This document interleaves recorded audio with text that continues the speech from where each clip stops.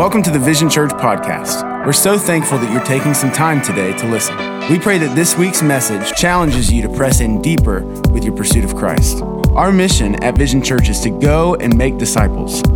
You can help us in this mission by rating this podcast and sharing it with the world via social media. We want to reach the lost by raising up the found. Thank you again for tuning in today and enjoy the message.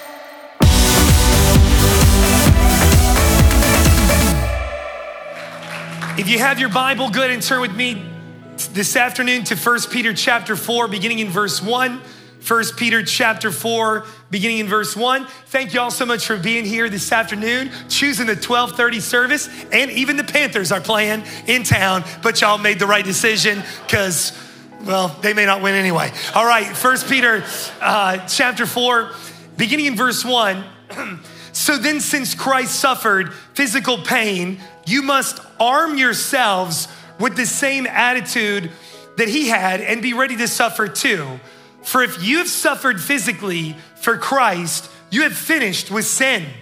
You won't spend the rest of your lives chasing your own desires, but you will be anxious to do the will of God.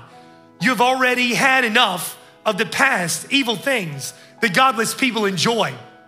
Their immorality and lust, and their feasting and drunkenness and wild parties, and their terrible worship of idols. Of course, your former friends are surprised when you no longer plunge into the flood of wild and destructive things they do, so they slander you. But remember that they will have to face God, who stands ready to judge everyone, both the living and the dead. This is why the good news was preached to those who are now dead. So although they were destined to die like all people, they now live forever with God in the Spirit. Verse 7, the end of the world is coming soon. Therefore, be earnest and disciplined in your prayers. Most important of all, continue to show your deep love for each other, for love covers a multitude of sins. Cheerfully share your home with those who are in need of a meal or a place to stay. God has given each of you a gift of his great diversity of spiritual gifts. Use them to encourage one another. Do you have the gift of speaking? Then speak as though God himself were speaking through you.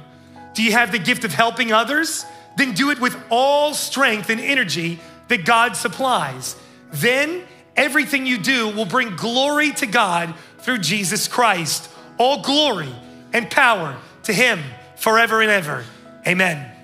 Pray with me now. Father, we exalt you and we are grateful for the sweetness of your Spirit in this place. I ask that right now you would be strong in my weakness and make ready the hearts of men to receive the word of truth. Help us to see what the Spirit is revealing to the church, and Lord, move in truth and in power. It's in Jesus' name we pray. And everybody said, amen. So today we're continuing our series that's a chapter by chapter study of the books of 1st and 2nd Peter. The name of the series is called Church in the Wild.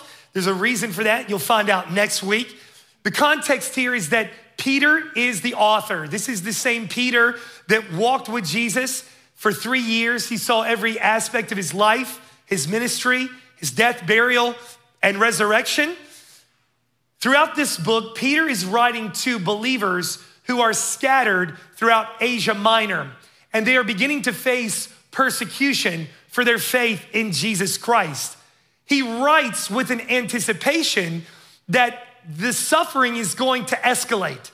We have the benefit of history to look back and see that that is exactly what happened under the merciless persecution of the Roman Emperor Nero, who was demon-possessed many times over. He set out to literally extinguish Christianity from the New Testament church from the Roman Empire. That was his mission. He martyred Christians by the tens of thousands. But in the midst of this suffering and persecution, Peter does not write a word of comfort. He doesn't write something to them saying, hey, it's gonna be all right, just endure. No, instead he commissions them to live a holy life in a hostile world. He tells them now more than ever, it matters that you live a life that brings glory to Jesus Christ. Stand firm in your faith. These words transcend history and the ages, and they speak directly into our life today.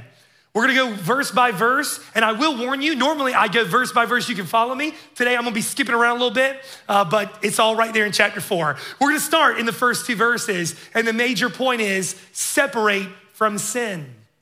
Tell your neighbor with some attitude, say, separate from sin. Husbands, be careful. All right. Additional context here is that this persecuted group of Christians, they were still struggling with sin in their life. They still weren't the perfect image that they wanted to be. They were still wrestling with former sins and addictions that had held them captive for decades. I want you to understand today that the moment you place your faith in Jesus, the moment you repent of your sin and you trust in his finished work on the cross, instantly you are forgiven, you are redeemed, you are covered in the blood of Jesus, and he justifies you by faith the moment that you pray. Anybody grateful for his salvation? That it is a free gift to sinners. And our salvation is not dependent on our perfection, but it is by grace through faith. You got saved in an instant, but being sanctified will take the rest of your life. The word sanctified or sanctification is a fancy theological term that means separating from sin. Now, I know that when you came to Christ, if you were anything like me, you probably thought the moment you gave your life to Christ, like that was it. Like you crossed the finish line, you made it. But actually, that's not the end of your journey, that's the beginning. And he didn't just save you so that you will cling on and hold on till you make it to the sweet by and by, glory, hallelujah in heaven. No, he saved you for a purpose, and he wants to sanctify you, making you more like Jesus today than you were yesterday. He's got a plan and a purpose for your life. Sanctification is separating from sin. I'm drawing closer to Jesus and further from my past, and the more I trust in him, the more I become like him. And I may not be the man I want to be today, but I'm far from who I used to be. And it's because his spirit is at work in my life. Listen, sanctification is not like a stock market straight into the right. It's got a lot of ups and downs, highs and lows. Even the saints fall sometimes.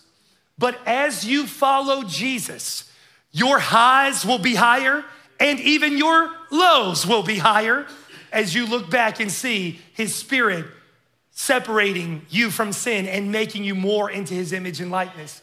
He is the potter, we are the clay. He's molding us more into his image. All right? So this is what Peter is calling these early Christians to. He's calling them to live a holy life in a hostile world. And though we're saved instantly, our sanctification takes the process of our life. Now, notice I told you they were struggling with sin. I don't know about you, but when I was an early Christian, I thought that the moment I gave my life to Christ, like I was gonna be pretty much sinless from there out. Like I thought my life was gonna be 75 and sunny, no more problems, no more mistakes. And that lasted about 3 hours. Can I get a witness? Like anybody else, right? Okay, you're holier than me, okay. But like, and here's what the enemy does. He takes our struggle since becoming a Christian, and then he accuses us and he says, well, you're not really saved. I mean, you're not really born again. After all, a Christian wouldn't have thought that. A real Christian wouldn't have said that or done that. I mean, you're not really a child of God. Has Satan never lied to you too? But I've come to shine some light into that darkness and tell you that your struggle with sin is the evidence that you are born again. Tell your neighbor, the struggle is the evidence. And I've said this many times here, but about the time I'm tired of saying something is about the time you start believing me. The struggle is the evidence. Now, some of you are like, nah, I don't know about this preacher. I'm sorry. Listen, before Christ, there was no struggle. Before Christ, you sinned, and that's just who you were. You jumped head first, you cannonballed into sin, like it just was who you were synonymous. But when you came to Christ, there's something that has changed on the inside of you, and you can't enjoy sin like you used to. There is now a conviction, there is a tension, there is a struggle where you don't want to live that life anymore. Now you want to please God. Paul said in the book of Romans, the thing I want to do, I don't do, and the thing I don't want to do, I do, but it is the sin that wars within me. Okay?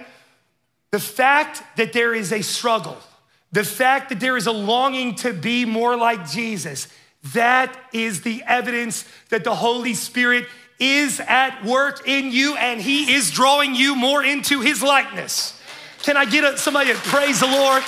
Right? And I gotta be honest, the gospel has never been about sinless perfection from a Christian. The whole point of the gospel is you need a savior because you're not good enough. Now listen to me. I want you to hear me loud and clear. For the rest of our life, as long as we're in these fleshly bodies, we will struggle against sin. But there's a difference between people who make mistakes and a lifestyle of sin. What Peter is saying to the church is, separate yourself from the lifestyle, the addiction, the habit. Separate yourself from sin's reign and dominion over your life. Though you may never be sinless, you can be free from sin's reign over you. This is the word of the Lord. Anybody believe what I'm saying? 3 people golf clapping, and they're right. They're right. As he addresses this, although we'll never be perfect on this side of eternity, we can be free from this lifestyle of sin. He's saying, don't make excuses for your sin. Oh, well, I'll always be a sinner, so might as well go ahead and do it anyway. No, don't justify and excuse your sin. Run from it. Overcome it through his power and his spirit at work. So that leads me perfectly to the next question. So how do I separate from sin? I'm so glad you asked that question. It sets me up perfectly for this next point. Right on time. By the way, I know these jokes work. I've used them 3 times already. They're tested and proven. By the time you come to 12:30, I know it's funny. How do I separate from sin? Look, he told us in verse 1. So then, since Christ suffered physical pain, you must arm yourselves with the same attitude he had. Tell your neighbor, arm yourself. He uses military terminology that we are to arm ourselves with the same attitude Jesus had as he faced the cross. Arming yourself speaks to the battle, the spiritual struggle that you face. We wrestle not against flesh and blood, but principalities and powers, spiritual wickedness in high places. You are a spirit being that exists in a mortal body. There is a spiritual struggle happening for the souls of humanity, and this struggle happens within. We must arm ourselves with the same attitude Jesus had when he looked at the cross. One more just side note. The reason he says this is because victory over a lifestyle of sin starts in your mind. Tell your neighbor, the one you've been ignoring, and say it starts in your mind. All the introverts hate me right now. They're like, I'm not doing it. It's good for you to talk. It is. Talk to your neighbor, okay? It's good. This is therapy. It's good for you, okay?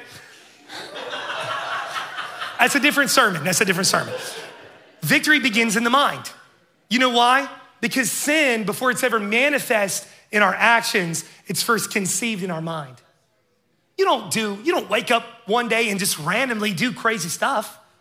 No, before you had the affair, before you embezzled the money, before you lied, cheated, stole, long before you did it, you thought it. You imagined it.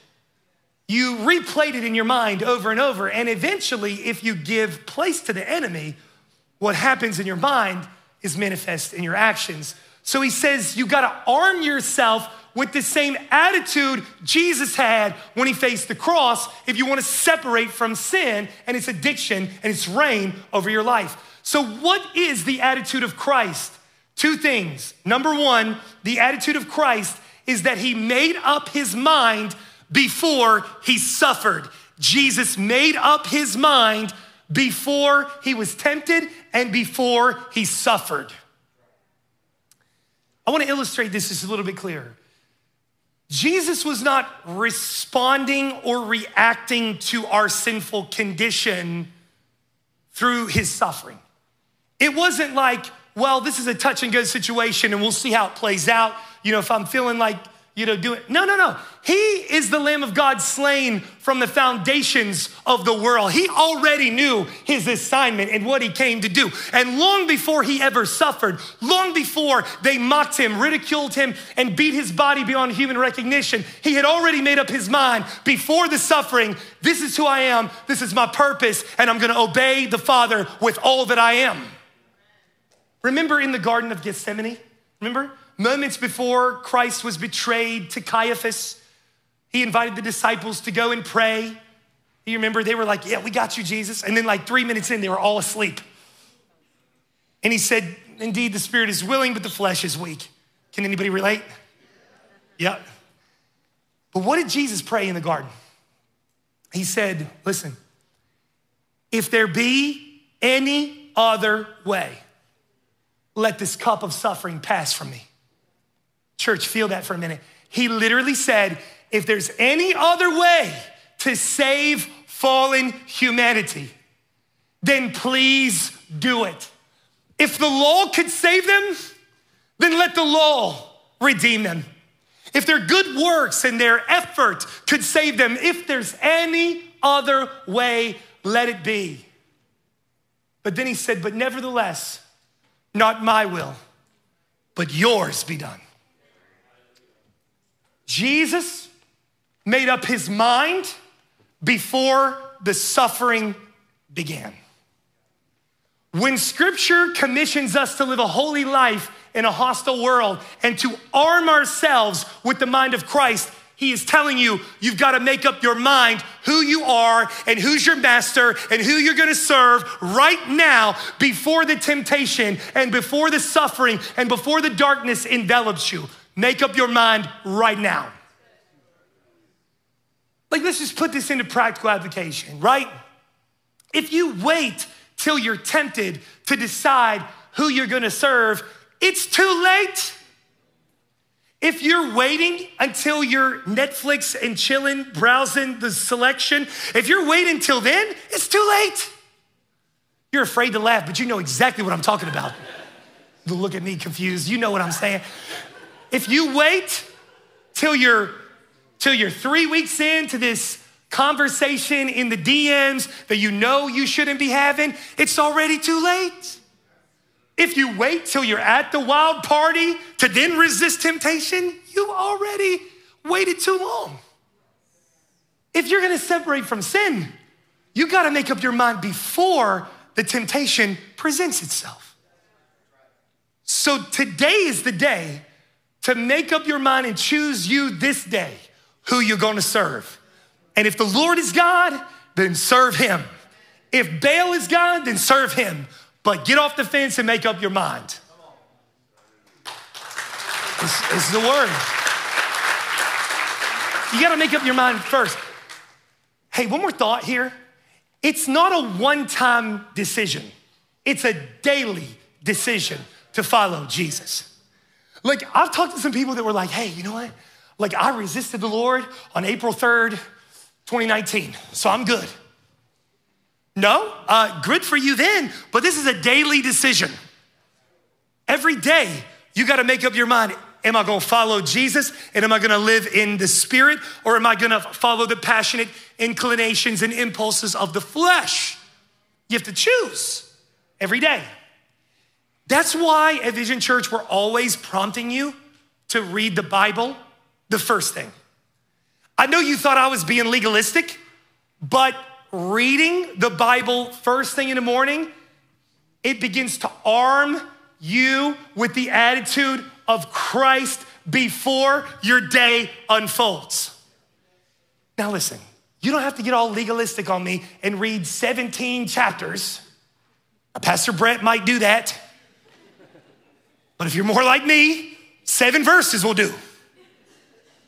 Somebody right now is like, oh, he only reads 7 verses? Well, some of y'all don't even read at all. Somebody pull up in your driveway, good afternoon. It's not about the quantity, it's about the quality. You're afraid to amen that, but I'm preaching. I'm really talking to you. And by the way, stop getting all legalistic. Well, did you read 17 verses today? Just calm down. But here's what I'm trying to tell you. If you start your day in his presence, if you start your day in his word, you are arming yourself with the mind of Christ, and you've already set your heart in alignment to follow him. So before the temptation comes, my heart is already postured in worship.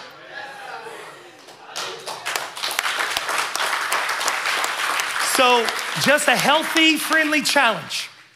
When you wake up and you grab the phone, because that's the first thing you do, I know. Before you grab it and you start scrolling to find the bottom of Instagram or to check your email or your text, how about you just start in his word? Just take a moment to just start in his word. Be intentional. Arm yourself with the attitude of Christ. So not only did he make up his mind before he suffered or before he was tempted, Jesus was also willing to suffer. He was willing to sacrifice. Tell your neighbor, he was willing. See, this is part of the struggle. And if I'm being honest, one of the dangers of Western Christianity is we've watered down the gospel, we've cheapened the message, and we don't challenge people to actually be disciples of the Lord. We don't. We tried to make it easy so that we won't offend anybody and so that they'll keep coming and keep giving. Well, excuse me, but I'm not here to please you or impress you. My responsibility is to give you God's word. Otherwise, your blood will be on my hands. And I didn't write the Bible. You didn't come to hear my opinion. You came to hear the word of the living God. Jesus and arming yourself with the mind of Christ and his attitude is not only do we make up our mind before trouble comes, we also make up our mind, we count the cost, and we're willing to sacrifice, we're willing to die to the flesh. In Western Christianity, we want everything easy and we want everything fast. And I'm gonna say something to you, and I pray you lean into this. Your salvation is free. Perfectly free. You can't purchase it. You can't earn it. There's nothing you can do to obtain it. It's free.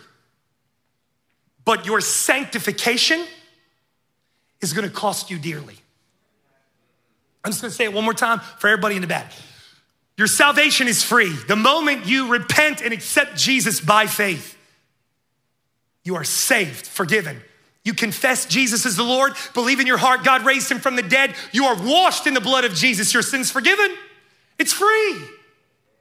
But if you want to be a disciple and you want to follow Jesus with your life and you want to be sanctified and separated from sin, it's going to cost you. It's going to be painful. There are going to be relationships you're going to have to sacrifice. There are going to have to be some contacts you delete. There's going to have to be some things that die in your flesh in order to leave the world behind and embrace the person of Jesus. It's like 3 of you golf clapping, but I'm telling the truth. By the way, when you clap here, it's not for me. I don't deserve your response. I didn't write the Bible. But the scripture does deserve a response from the earth where we praise him and bless his mighty name. Yeah. I had some people tell me, that, they're like, this church is a little too rowdy for me. You know what I mean? All the yelling and you excited. Well, you might not like heaven then. We're just trying to get you ready. We're just trying to get you primed up and ready. Do you really think the angels are up there golf clapping? Like, pretty good, Jesus. No, are you kidding me? Heaven roars with his praise. Oh, it does. every tribe, every nation, and every tongue. Heaven's not gonna feel like a funeral, it's gonna be a celebration. So might as well and people say, well, I like to worship quiet. Okay, good for you. Well, you can, hey, no, for real. You can worship quiet, that's fine, but you can't praise quiet. Praise, there's no such thing as a silent praise. You can't. Man, praise is out loud. Are you willing to suffer? You willing to take up the cross and follow him? Because if you're gonna be a disciple, you gotta be willing to die to you. Putting on the mind of Christ, arming ourselves with his attitude means I'm counting the cost and I'm willing to die to this world. Moving on, there's purpose in suffering. There's purpose in suffering. We spend a great deal of time today running from pain and running from problems and suffering. But the truth is, Scripture teaches us that there is purpose in our pain. I want you to hear me. I am not saying that God afflicts you, but I am saying there's nothing that happens in heaven or on earth without him allowing it. He is not the source of your pain, but nothing happened. He's the King of glory. He's sovereign. He sees the end from the beginning. So there's not a thing that has happened to you that God has not allowed, at the very least. Why?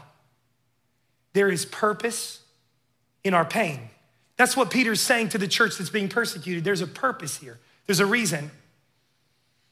In rejection and in suffering, we are united with Christ Jesus. We become closer to Jesus through suffering. I know you're afraid to amen it. You're like, I don't like this sermon. Well, let me just put it in modern English for you. You ready? When life is going good, 75 and sunny, according to plan, you've got commas in your bank account. Some of you maybe don't know what that is like, but anyway, like if you see a comma, you're normally feeling pretty good. And when life is good, we tend to withdraw from the Lord. It's human nature. We're like, hey, thank you, Lord. I appreciate that. Now I'm gonna go do my thing, but I'll see you later. Appreciate you. You know what suffering does? It brings us right back into his loving arms. You know what pain does? It draws us right back into proximity with Jesus. When you get the bad diagnosis, when you get the bad news, when you experience the frustration, you know what you do? You run right back into the loving arms of the Father. Your pain serves a purpose, and it unites us with Christ, and it's meant to bring us closer to him. And if we suffer with him, we shall also reign with him. In our suffering, we become united with him, and we know him in a better way. Philippians 1:29 says, for you have not only been given the privilege of trusting in Christ, but also the privilege of suffering for him. I had to read that like 3 different times when I first came across that in the Bible. The privilege of suffering. Imagine that. The privilege of suffering. Why would Paul use such words when he writes to the Philippians? There's a privilege to suffer. Because you have to remember that this world hated Jesus. When he came, the creator of heaven and earth stepped into the world he created. You would think we would have accepted him. You think we would have received him, but instead, we nailed him to a rugged cross. Jesus said, this world hates me, and if you follow me, it will hate you too. Paul says it's a privilege to suffer for Christ. Why? Because when the world rejects you, when the world persecutes you, it is the validation that you look like your Savior. I'm preaching, I'm trying to talk to you now. See, it's the validation that you are a light in a dark place, and darkness hates the light. Have you ever been sound asleep in the dark room and somebody flips the light on? You want to just drop kick them? Of course not, you're holier than me. But darkness hates the light. You gotta die to self. You gotta realize that you can't have the world and heaven too. And if you're really gonna follow Jesus, you have to be okay with people rejecting you. The sooner you're okay with that, the sooner you become a dangerous disciple in his hand. Because see, when you've already died to you, they can't kill you. When you already died to you, you become fearless. When you see, they can't kill a man who already died. And a confused, lost world needs a bold, fearless church.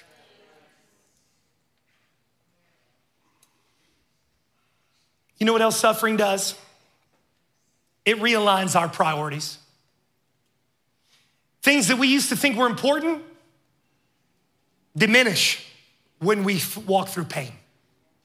Philippians 3:7. I once thought these things were valuable, but now I consider them worthless because of what Christ has done.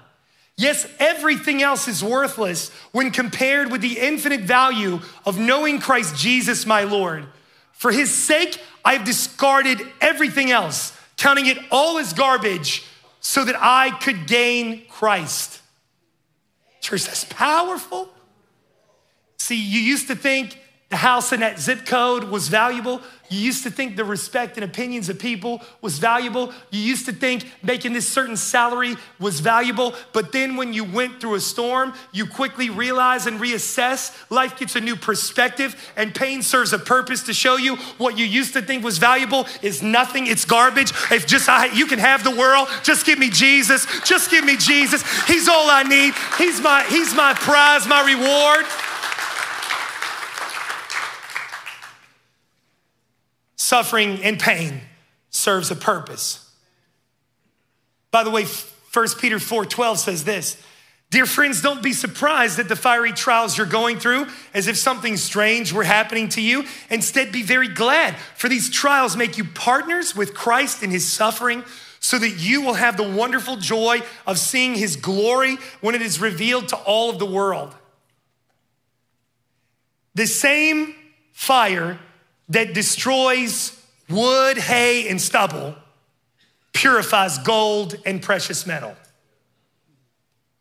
The same storm that destroys unbelievers purifies and strengthens the saints.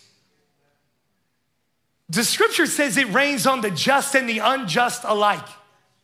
Just because you're saved don't mean you're exempt from trouble.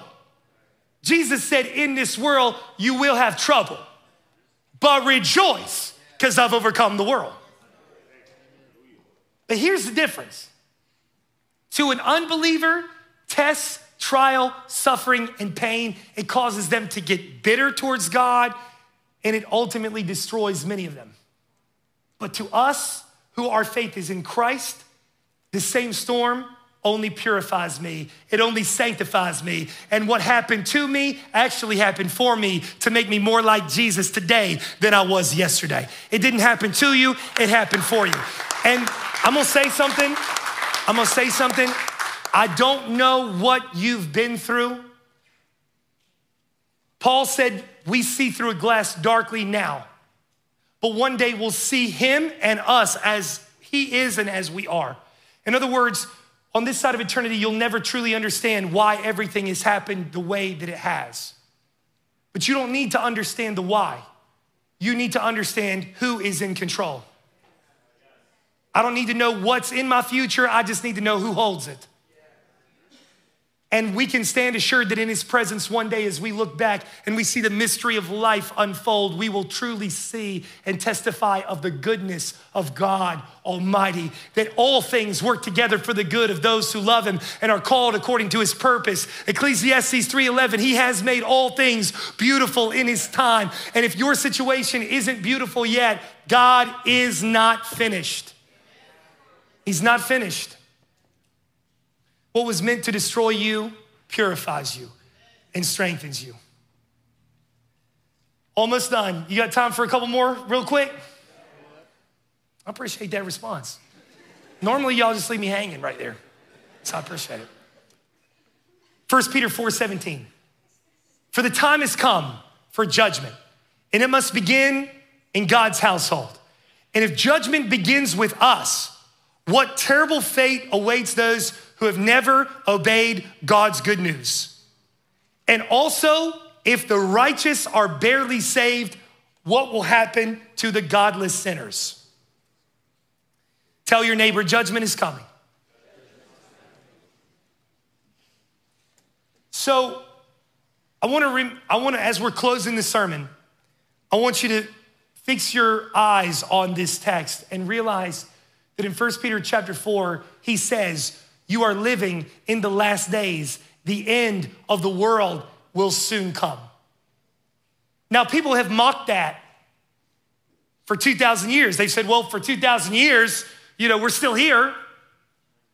2 Peter is going to address that. It says that the Lord is not being slow on his promise to return, as some may say. He actually tarries out of mercy. Because if he were to come now and split the clouds in glory, there would be a great multitude who would die and perish eternally without him. He waits so that the lost can repent and come to Christ.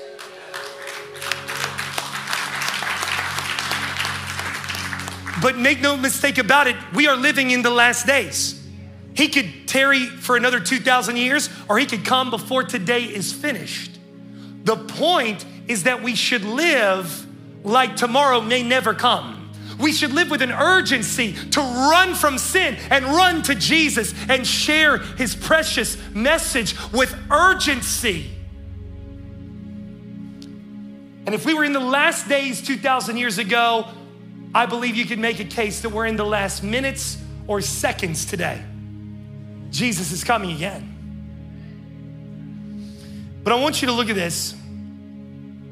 He says to a people persecuted, he says, this suffering you're enduring right now, that is your fiery trial. But this is as bad as it's ever gonna be. Because on the other side of this suffering awaits eternal glory. I want you to hear this. Peter is saying to the born again Christians, this life here and now is as close to hell as you'll ever come. But he's also saying to an unbelieving, unregenerate world, this is the closest to heaven you'll ever come.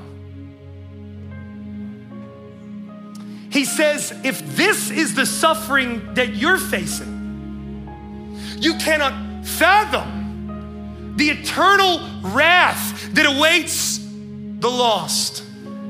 That's what he's saying. I wish I could make you feel better about it, but that's what he's saying. You cannot imagine eternity without God. You cannot imagine an eternity absent his presence. You cannot imagine eternity burning forever, suffering forever, wishing you had another chance forever.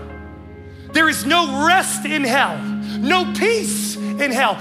If you didn't want God on this side of eternity, why would he force you into his presence forever? Hell is the culmination of the will of man. God ultimately gives man what he's wanted all along, control, and to be his own God and his own master. But you, without him, is hell forever. Scripture says judgment begins in the house of the Lord. It starts with you.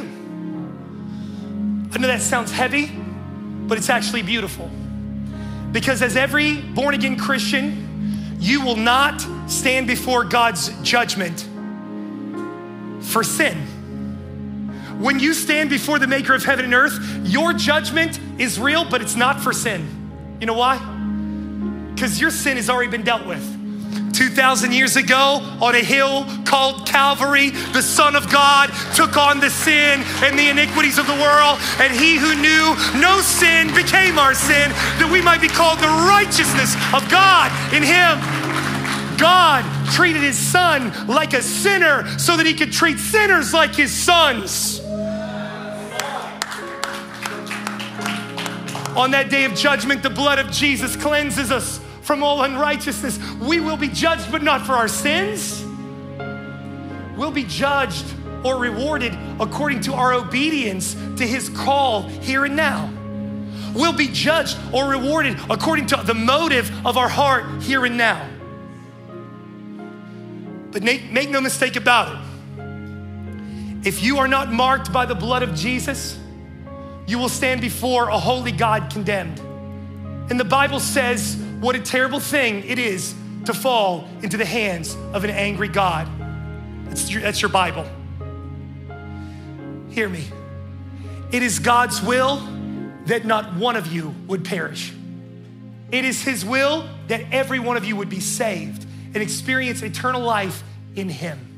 For God so loved the world, he gave his only son, that whosoever would believe in him would not perish, but find life everlasting. I don't know about you, but I'm thankful that the heaven is open to every whosoever would receive him.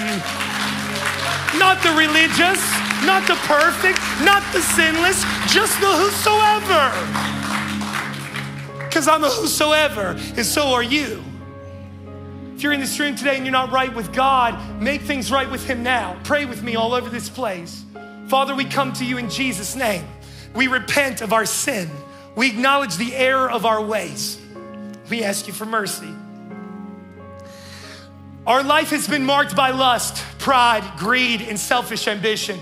We've loved the things created more than the Creator himself. God, have mercy. Have mercy.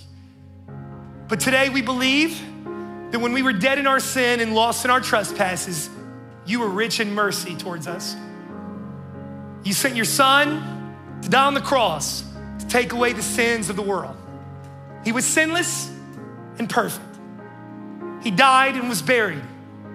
And on the third day, he triumphed over death, hell, and the grave.